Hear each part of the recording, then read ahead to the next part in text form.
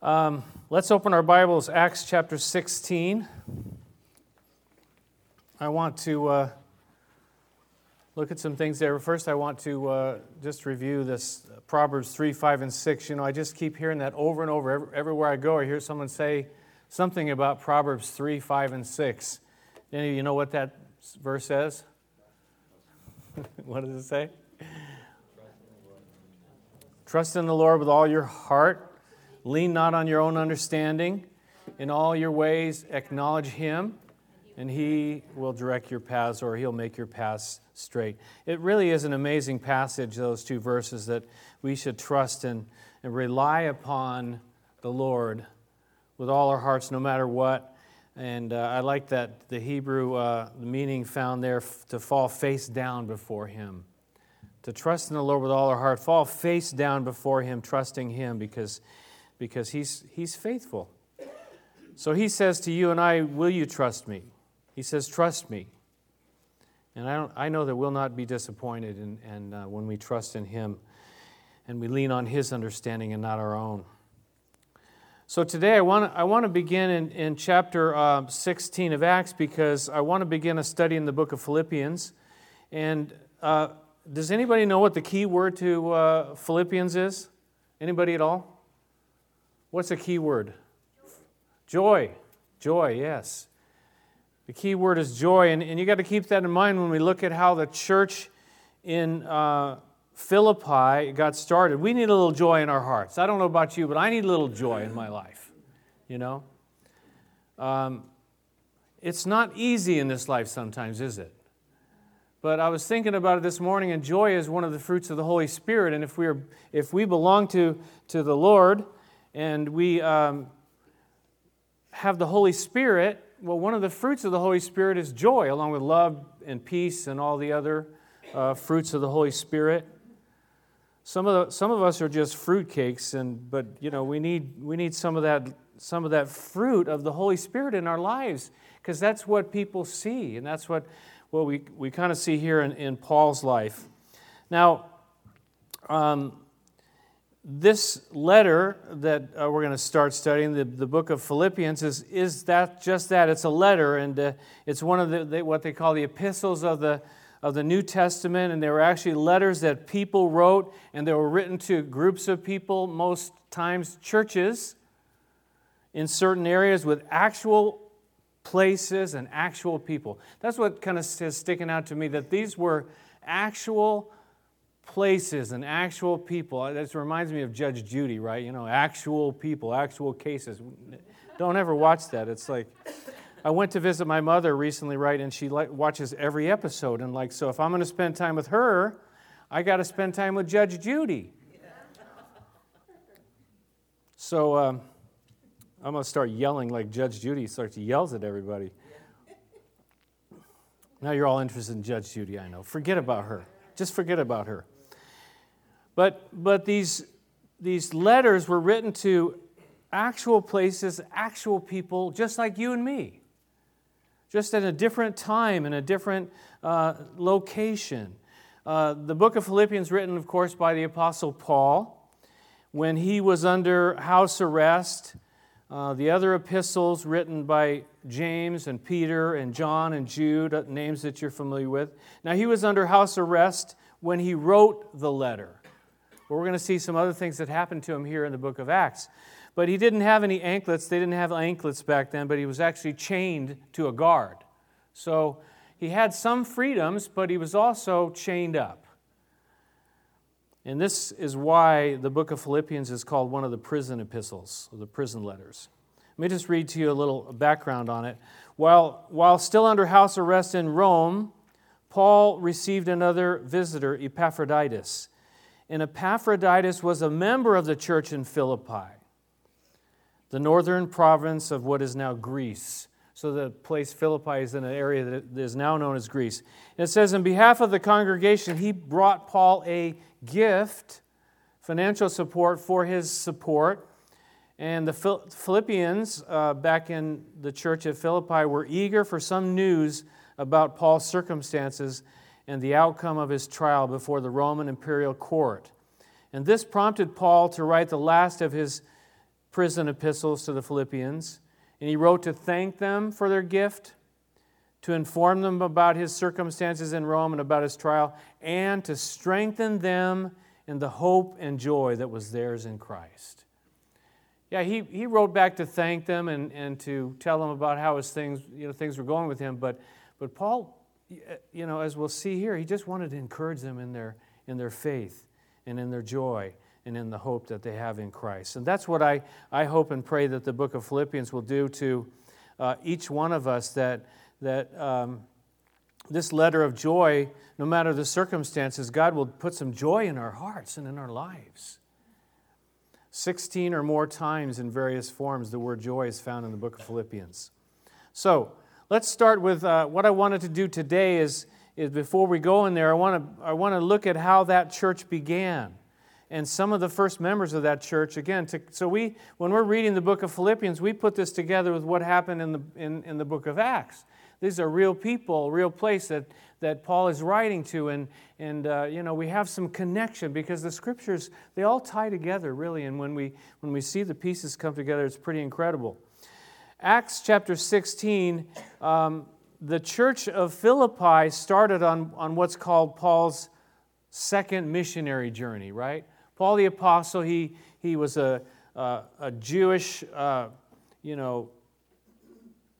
he was a fanatic, and he was against Christians, and God got a hold of his life and turned him completely upside down, and then he became just an on-fire believer for Christ, but God called him to go out and to be a missionary, and he went and just did what God called him to do. His first missionary journey was about 46 to 48 A.D., and you can read about it in Acts 13 and 14. I'm just giving you a little background before we get started here. And he went out with Barnabas, right? And they were sent out by the church, and they went to Cyprus. They went to an area called Galatia, which is where we get the book of Galatians, right? To an area of Galatia. And then he went to other cities like Iconium and Lystra and Derbe. And then a second missionary journey in AD 49 to 52, Acts 15 through 18, which is where we are today. Paul went out with Silas, and others joined them along the way. They went to many cities. They went to cities they went to on their first trip, and they kind of followed up to encourage those believers there. And then they went further afield to Philippi and other cities that you would recognize the name of from the Bible, Thessalonica from the book of Thessalonians, and Athens, which is in Greece, of course, Corinth, where we have our letters to the Corinthians, and Ephesus, the book of Ephesians. Paul went out to these places, and God used them to help start churches. And then his third journey, he went to many of these places again. So let's look in verse 6. Let's pick it up in verse 6. The book of Philippians, the place Philippi, is actually the first church, many believe, that was started in the continent of Europe. And it begins with a businesswoman, the first convert in Europe, then a demon-possessed slave girl, and then a jailer and his family. Verse 6 says there, Paul and his companions, they traveled throughout the region of Phrygia and Galatia, having been kept by the Holy Spirit from preaching the word in the province of Asia. And when they came to the border of Mysia, they tried to enter Bithynia, but the Spirit of Jesus would not allow them to. So they passed by Mysia and went down to Troas. So Paul and his companions, they're on this trip, and again, they started out by going to some of the places they had already been to encourage the follow-up and reiterate some of the teaching and some of the things that they had brought to them in the first place. But we see here in these verses 6 through 8 that Paul and his companions, they got sent out by the church, but they were now being directed by who? By the Holy Spirit. The Holy Spirit is directing them. Notice there, it's kind of interesting. You could do another study about this. It says in verse 6, the Holy Spirit, and then in verse 7, the Spirit of Jesus. There's, again, the Trinity and the Spirit of God, the Holy Spirit, the Spirit of Jesus, all these three in one. But God is able to direct them and direct us. And here in this particular passage, it says that He stopped them. He stopped them. He wouldn't allow them. He kept them by the Holy Spirit from going to the province of Asia. Now, Asia isn't the Asia that you and I know. It's like Asia Minor, they would call it, and it was like modern-day Turkey. Okay? And so what happened there were some closed doors there, that God had other plans. And do you ever face that, closed doors?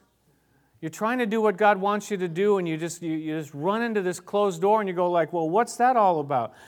David Guzik said that the Holy Spirit often guides as much by the closing of doors as He does by the opening of doors. It's not always just looking for the open door, but it's also sometimes trying doors and finding out that they're closed, that we're not supposed to go in there. I wonder, though, maybe was Paul kind of disappointed? Maybe he got a little discouraged. Maybe he, wasn't sure what was going on. The truth of it was that later they would go there, to that place, to that area. I wonder, though, it doesn't say here, though, does it? How did they know that those doors were closed? It says the Holy Spirit kept them. The Spirit of Jesus wouldn't allow them. So we don't really know how they knew, but there was something that they knew in their walk with Jesus, their walk with God, that they were not to go into that particular area, that it was a closed door. I think when we think about our own lives, sometimes we, like looking for a job or something, we know when the door is closed. We just know, right? And when we've prayed and we've asked God, is this something you want us to do? And then we reach out and try it, and then the door doesn't open. We just know that door is not open. And sometimes we want so badly for those doors to open that we're just trying to pick the lock. We're trying, we're busting our face up against the door. Our nose is all smashed in. We're trying to get into the door that God has not opened the door. But on the other hand, when God opens doors, it's like incredible. It's like incredible what can happen. This particular year, I've been getting involved over at West Bay with Val. In the chapel. Last year I was interested in doing it, right? And I was trying, I was making myself available, but the door just was not open last year. But now this year it's like the door is so wide open, and we have just gone in, and God is doing incredible things with worship and God's Word with the middle school over there. You just know there's this huge difference between trying to make something happen, trying to push that, and when God opens the door. It's just very different. And you just kind of know, really kind of in your spirit and the way circumstances work out. So, one thing, though, that is clear here is that they didn't know that the door was closed until they tried the door. Right? We can sit around, sit around waiting. God, show me, open the doors for me. Show me where I'm supposed to go. Show me what I'm supposed to do. And if we never try anything, how are we ever going to know? Like He's going to make the door fall on top of us? I guess He could do that. But they didn't know that the door was closed. They didn't know that was not the right direction until they tried to move. I remember hearing years ago that it's so much easier to steer a moving vehicle, right? If the vehicle is moving, you can turn the wheel. Now, if the vehicle is stopped and it's like this, it's very difficult to turn it to this direction, right? You have to pick that thing up in dead weight and move it to facing another direction. Sometimes we need to just take some simple steps, do some things, try some things. Step out, do something different. Look at verse 9. Going on from there, it says, during the night, Paul had a vision of a man of Macedonia standing and begging him, come over to Macedonia and help us. There was this vision that Paul had. Macedonia just happens to be where Philippi was.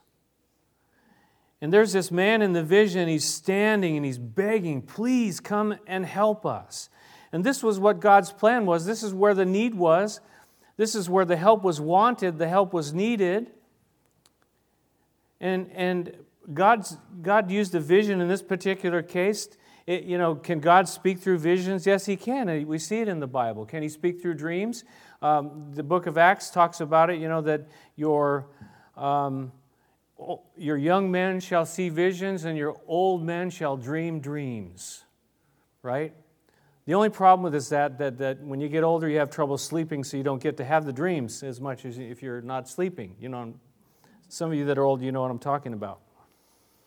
But God is able to speak in lots of different ways, visions and dreams and that. But I think primarily He's speaking to us through His Word, putting calls upon our lives through what He has in His Word for us. And we need to be in His Word and listening and reading His Word on a daily basis.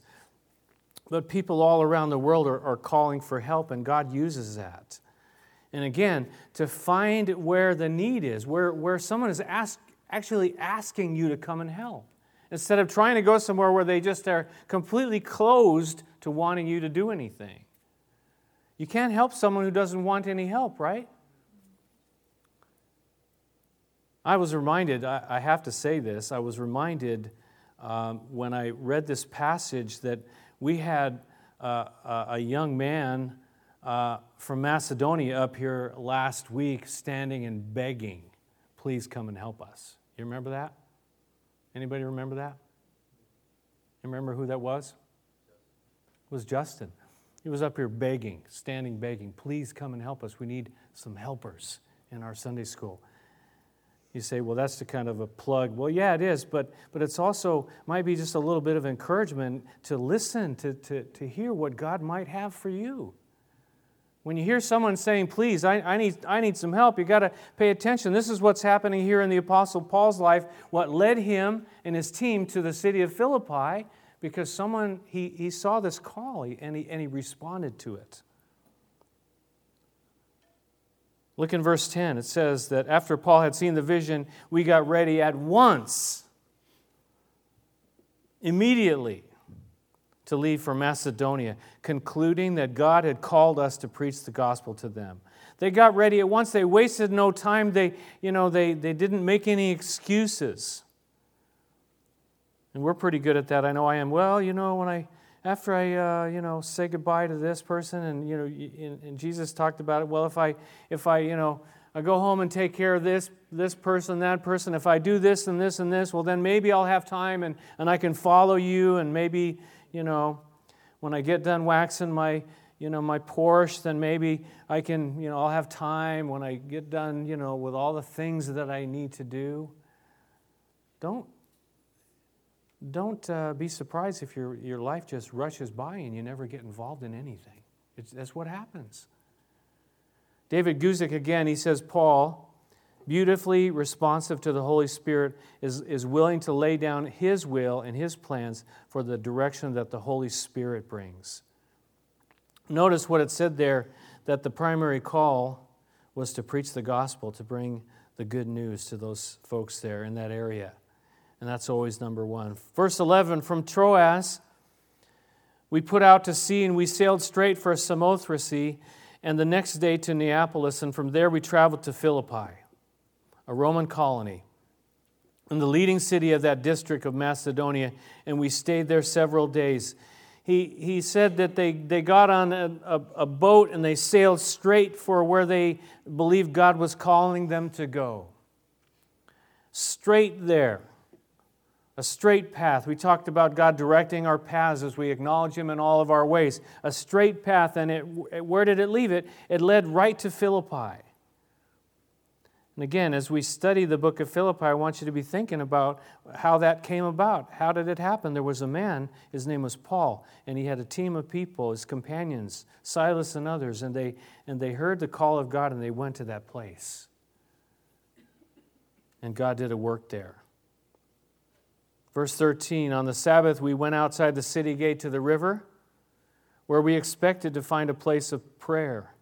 And we sat down and we began to speak to the women who had gathered there. They went to where the people were. Notice that Paul would typically go to the synagogue, but in this particular place in Philippi, there wasn't a synagogue. A synagogue required that there be 10 men to have a synagogue. Obviously there were not. But there was a place of prayer, and the women were there.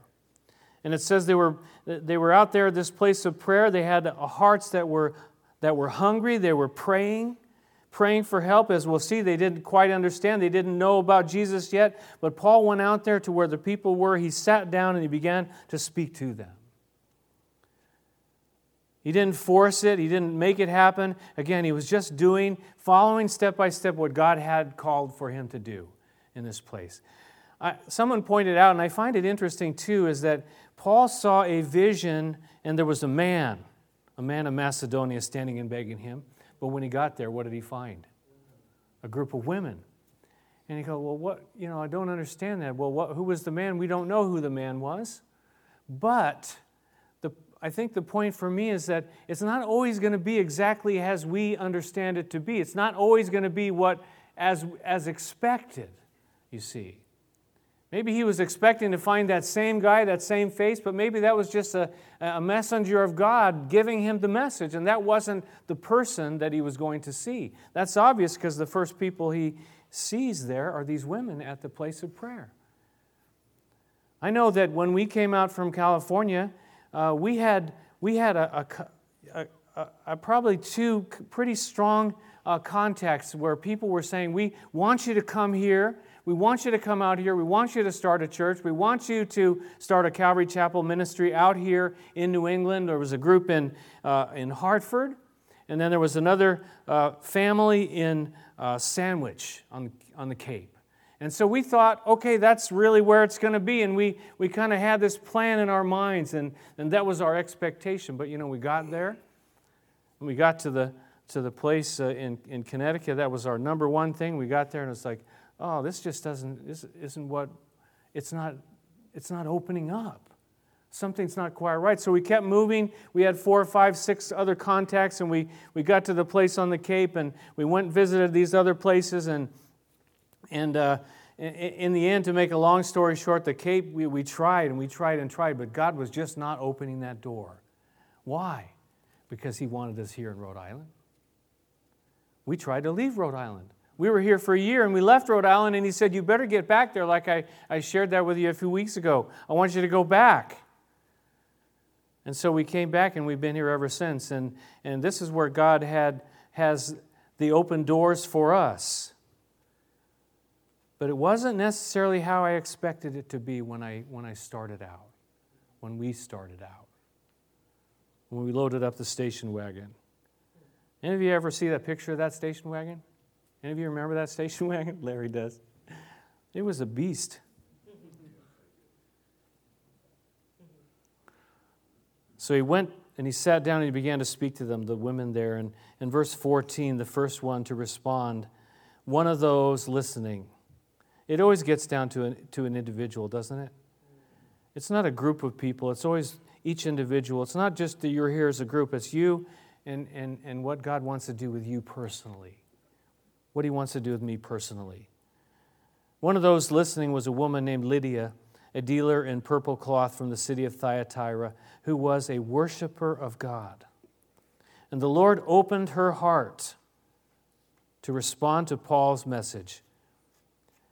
The Lord opened her heart to respond to God's message. And when she and the members of her household were baptized, she invited us to her home. The first person there was Lydia, and she was glad that God directed them there. Don't you think?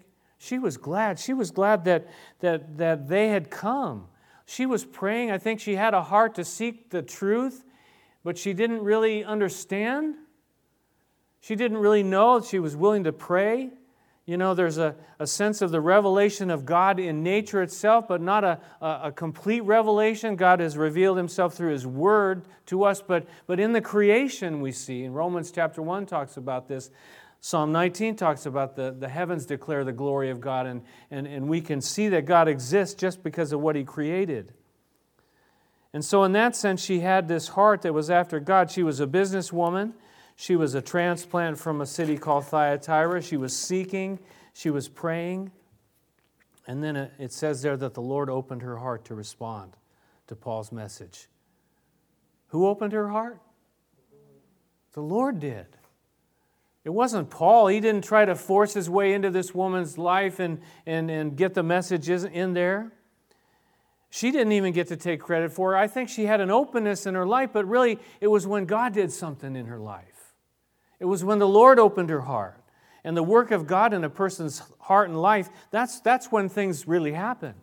It's not when you and I get on a crusade to fix myself or to, become spiritual. You see that all over the world today. I'm going to become spiritual.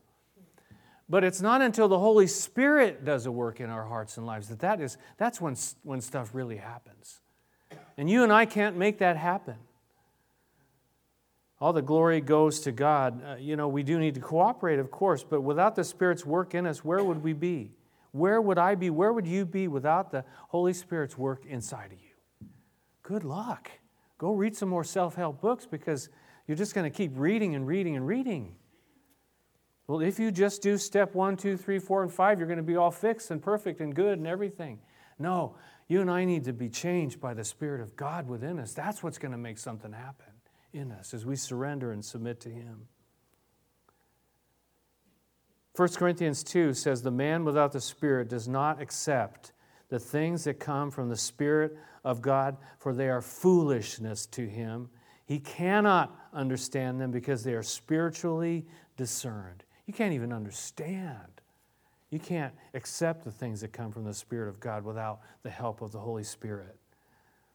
So when we're asking to be used by God, we need to pray that God would open hearts, that God would unblind eyes, that God would do what only God can do, because we can't do it. We just can't do it. I can't do it. I can't do anything for you. Most of you already know that, right? I can't do a single thing for you. And I just want to be here and be faithful to open up God's Word, and perhaps by the Spirit of God, the Word of God can get in you and do the work of God within you, and something good can happen. Notice there, it wasn't just her, it began to spread. It says she in verse 15, and the members of her household. It began to spread in the family. And so often it does that, it spreads through families. And notice there then that they were baptized. They believed. And then they were baptized. And then it says she invited us to her home. She said, if you consider me a believer in the Lord, she said, come and stay at my house. And she persuaded us. So there's a kind of a progression there. She became a believer in the Lord Jesus. And then she was baptized. And then she also began to serve. She began to just do whatever she could. And for her, that she had a house that she could be, show some hospitality. Whatever her gift was, she was a businesswoman. She had some resources, some finances perhaps to be able to have a house that she could help take care of these missionaries. I don't know what your gift is, how God has blessed you, but to use what you have. Again, I think of back in the Gospel of Matthew where you had Nicodemus and you had Joseph of Arimathea who both they used what they had to minister to Jesus, right? You remember that? They got his body and they prepared it for burial. They provided the tomb and so on. So she begins serving, and what a picture! Now this is the first lady, and again, when we read the book of Philippians, to think there's a woman there, and her name is Lydia, a real person who had a business, who God worked in her heart and life, and she responded to the message. And that would be cool if you just think of there's just a bunch of cool people like Lydia, and that's all there is. But it doesn't stop there, does it? It says, because on the way to prayer, in verse 16. Once when we were going to the place of prayer, we were met by a slave girl who had a spirit by which she predicted the future. And she earned a great deal of money for her owners by fortune telling. And this girl followed Paul and the rest of us, shouting, these men are servants of the Most High God who are telling you the way to be saved. And she kept this up for many days. And finally, Paul became so troubled, he turned around and said to the Spirit, in the name of Jesus Christ, I command you to come out of her. And at that moment, the Spirit left her. Things were going pretty good with Lydia, but they're going back to the place of prayer, and we have to continually keep going back to the place of prayer, of course. But then you see this account of this radical thing happening. What is going on here? what is happening? There was a girl, she was possessed by a demonic spirit. It was a spirit of divination that she was possessed by. This is not the Spirit of God in her. She's possessed by a spirit of a demonic spirit. And she was in this business, and it was all for money, right? And do you see this kind of thing happening today? Right? Fortune tellers and psychic readers and tarot cards, and these things are all over. You go down Main Street, you see it in Main Street, you see it in the mall. Well, sit down, I'm going to read this for you. Of course, there will be a little charge. I'm not saying that every one of those people is possessed by a demonic spirit, but I think it's pretty clear that they're in some kind of connection with the demonic realm in most cases. Or they're just plain flim-flam men and women that are just trying to make some money off you, and they'll look at your palm and say, yeah, that looks like such and such, and they'll make something up so you'll turn over your money. But this particular case, there's no question. And it was a shouting distraction, but it led to her deliverance. And even though what she was saying is the truth, isn't that what she was saying? Isn't it the truth, what she was saying there? She said, these men are servants of the Most High God. Yes, true. Who are telling you the way to be saved. Yes, true. So what's the problem here? Just let her, advertise for you. The problem was that it was a very severe distraction, and it was distracting the focus of worship and teaching onto who? Onto her. Onto this crazy, screaming person who actually had a demonic spirit. Paul finally had enough, though, and through the power of Jesus' name, the girl was set free. Through the power of Jesus' name. In the name of Jesus Christ, there's no hope, there's no power in any other name. Paul spoke boldly in the name of Jesus Christ, and this girl was set free. This girl was set free in the name of Jesus Christ. Do we face spiritual warfare today? Yes, we do. Is it maybe not so blatant as it was here? In some places it is, but maybe we don't see it. It's not so blatant today, but there's certainly spiritual warfare that we face in our world today that we need to know that we can't fight it on our own, but only in the name of Jesus Christ can we fight the fight. And Paul spoke boldly in the name of Jesus Christ. You'd think, wouldn't you, though, that God uses him to set this particular girl free, that would be everybody would be happy about that, right? It would be exciting.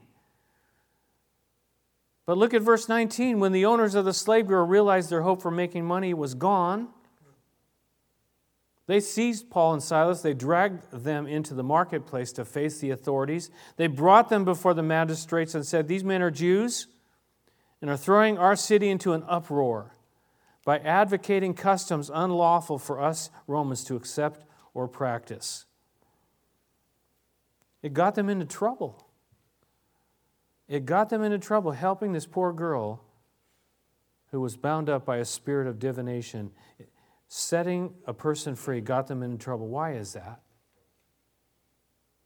Why? Money. Yeah, greed. It's all about the money, isn't it? It's all about the profit.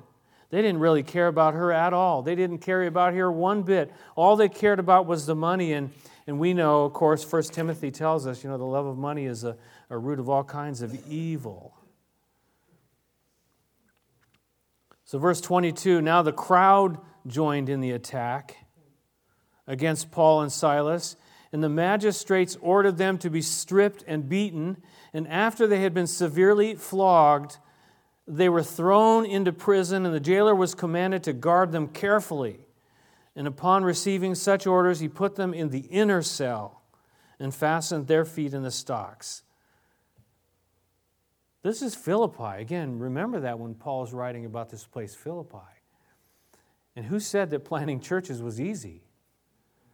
They had this incredible thing with Lydia, right? That was just miraculous. But then it was miraculous also that this girl was set free. But then they have this incredible backlash and persecution. We have no clue what persecution is like. But Paul went through this. Why? Because he was trying to follow after God. It says he was beaten severely, and the word means he was beaten with rods. He was stripped. He was thrown into prison. Yet, verse 25, this is probably the key verse here, I think, perhaps. Verse 25, about midnight, Paul and Silas were praying and singing hymns to God, and the other prisoners were listening to them. That is incredible.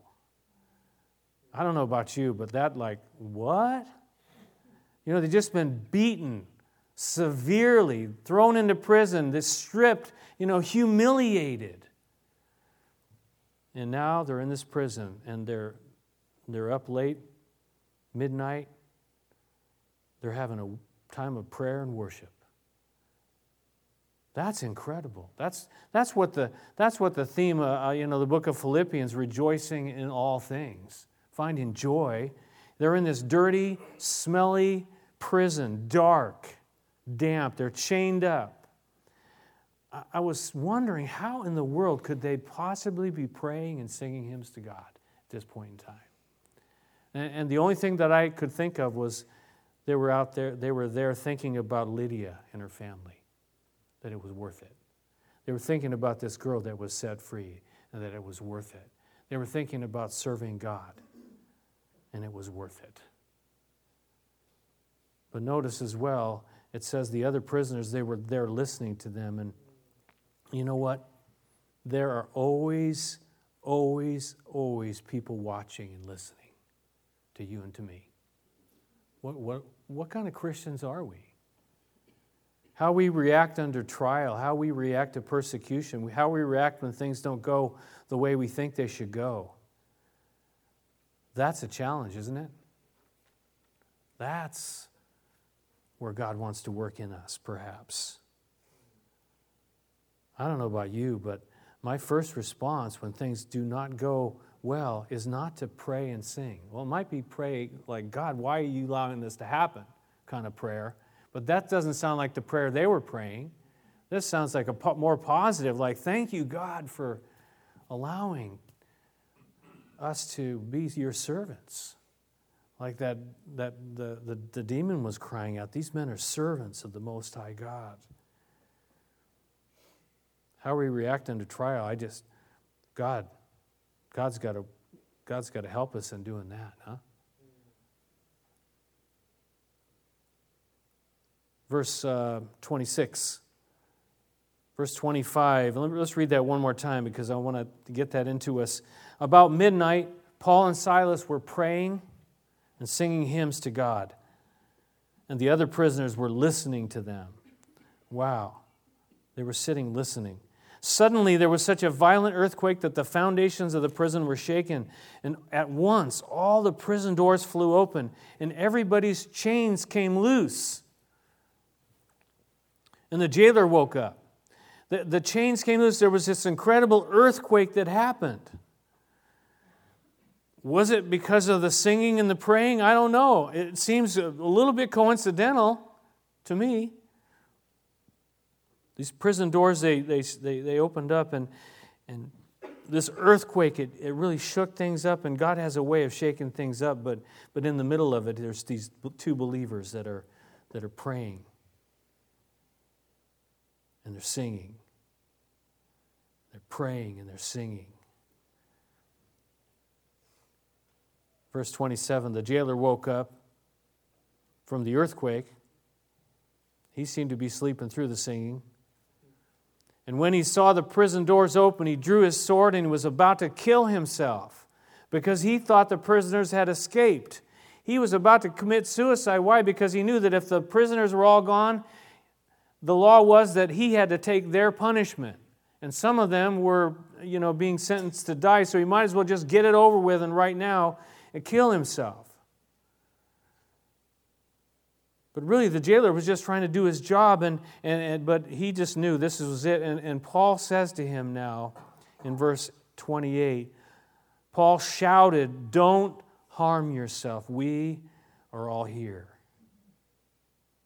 Don't harm yourself. We are all here. Paul praying and singing. He's in a prison. He got beat brutally. He's in there now, and now there's a man who's about to commit suicide, and God has put Paul in his path to tell him, listen, don't do it. Don't do it. Don't kill yourself. Why? Because there's a better way. And Paul is about to tell him what the better way is. God was working in this man's life, and those circumstances kind of all lined up, and he was just about to kill himself and commit suicide. And I am so clear on the fact that suicide is not the answer. It is never the answer, that there is a better way. But you and I need to be forceful sometimes, and Paul shouted, don't harm yourself. Don't kill yourself, because there's a better way. Verse 29, the jailer called for lights, rushed in and fell trembling before Paul and Silas. He then brought them out and he asked, sirs, what must I do to be saved? What is going to give me any hope in life? What is going to bring some kind of answers to my life? This is the most important question that could ever be asked, is it not? When someone asks you, perhaps, what is it about you? What is it about your life that what have you got that I could have? What's the way? How could I be saved? How can I find hope in this life? And what is Paul's answer there in verse 31? They replied, Paul and Silas, it's like they said it in unison almost, believe in the Lord Jesus and you will be saved, you and your household. Believe in the Lord Jesus. He didn't say you got to go read some books. You got to give some money. You got to do all these things. He said, believe in the Lord Jesus and you will be saved. It's that simple. That is the gospel. You remember what the man of Macedonia was saying, for them. Paul concluded back in verse 10 that God had called us to preach the gospel to them there in Macedonia. He'd already had a chance to preach the gospel, the truth of Jesus to Lydia. We don't know what happens to the slave girl after he was delivered, but we see now, again, Paul preaching the gospel, the simple gospel that we need to believe in the Lord Jesus Christ to be saved, to this jailer. You see, again, we sang it, all things work together for good. All things work together for good. If he hadn't gotten beaten brutally, he wouldn't have been there in that prison with that jailer who comes to this place in his life where he says, I want to know the way to be saved. What must I do to be saved? Trust in the Lord Jesus. Verse 32, then they spoke the word of the Lord to them and to all the others in his house. And at that hour of the night, the jailer took them and washed their wounds. And then immediately he and all his family were baptized. The jailer brought them into his house, set a meal before them. He was filled with joy because he had come to believe in God, he and his whole family. You see the same kind of progression in this man's life and in his household, his family. They believed in the Lord Jesus Christ. There's baptism there. He's actually serving. It appears that he's serving. He's beginning to serve already before he's even baptized. He's baptized and then he's serving some more. There's these things that are common, that we believe in the Lord Jesus. We are baptized. We serve.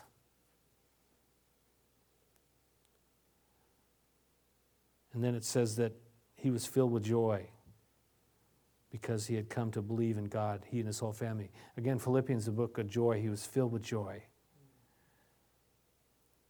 Verses 35 through 39, we're not going to read those now, but Paul and Silas are set free from the prison after some back and forth with the rulers, the leaders of that city. And then finally in verse 40, it says, after Paul and Silas came out of the prison, they went to Lydia's house, where they met with the brothers and they encouraged them. And then they left. They went back to Lydia's house again. There was something about Paul. He kept going back places. He would come back again to the city of Philippi. But he went and he encouraged the believers, and you and I need a lot of encouragement, right? We need to be encouraged. Why? Because we lose courage. We get discouraged in this world. I don't know, maybe some of you are discouraged and you've come in here today hoping to hear something that would encourage you, hoping to find some hope, some kind of path, some kind of answers. And I hope that God's Word will give that to you. And maybe you can go and read this passage over again and find something that God would put in your life. Or begin to read the book of Philippians in preparation for us to study it week after week. This is the beginning of the church at Philippi. This is where it all began for these people. It wasn't just some big building on the corner there. It got started somehow. It got started with people just like you and me. This woman Lydia, right? This servant girl who was possessed by and being abused by her owners for the sake of money. It was this jailer who he was just trying to do his job and all this radical stuff's happening. He was a prison guard. These are people. This is where it all began for them. And again, for you and I to keep that in mind when we study. Philippi was not an easy place for Paul and Silas. Some of it was really positive, but some of it was really hard too. But you know what? They kept going from there. They could have said, you know what? Hey, that's cool. It's all done, though. I'm going to go back. I'm going to go back and just, be at my church and just be a part of that and just do what I can do there or whatever. They kept going, This was just the beginning. Philippi was just the beginning in the continent of Europe. They went from there to Thessalonica and Athens and Corinth and in Ephesus, back around and actually into that area of Asia with the gospel of Jesus Christ. There was a man, his name was Paul, and he was willing to do whatever God called him to do. And it affected you and I even today, right? What happened in the continent of Europe has affected us here in America as well. Believe in the Lord Jesus, he said, you will be saved. Believe, be baptized, and serve. That's a pattern I think you and I need to ask ourselves. Maybe some of you had not been baptized. We would love to baptize you. Just put your name on a piece of paper and put it in the box there, and we'll make it happen. We'll do it if you want to be baptized. We'll do it some way, somehow. We have options. And then serve. Find out. Do something for God. Do something to serve Him in some way, shape, or form, because you will be blessed if you do. That doesn't mean it's going to be easy. And there may be difficulties, and the enemy was working even in that situation, but God blessed, and God brought good even out of that. The enemy's never going to win. Never going to win. He thinks he's winning sometimes. Never going to win. God will bring good out of it. Beautiful things that He can bring. Let's pray together, shall we?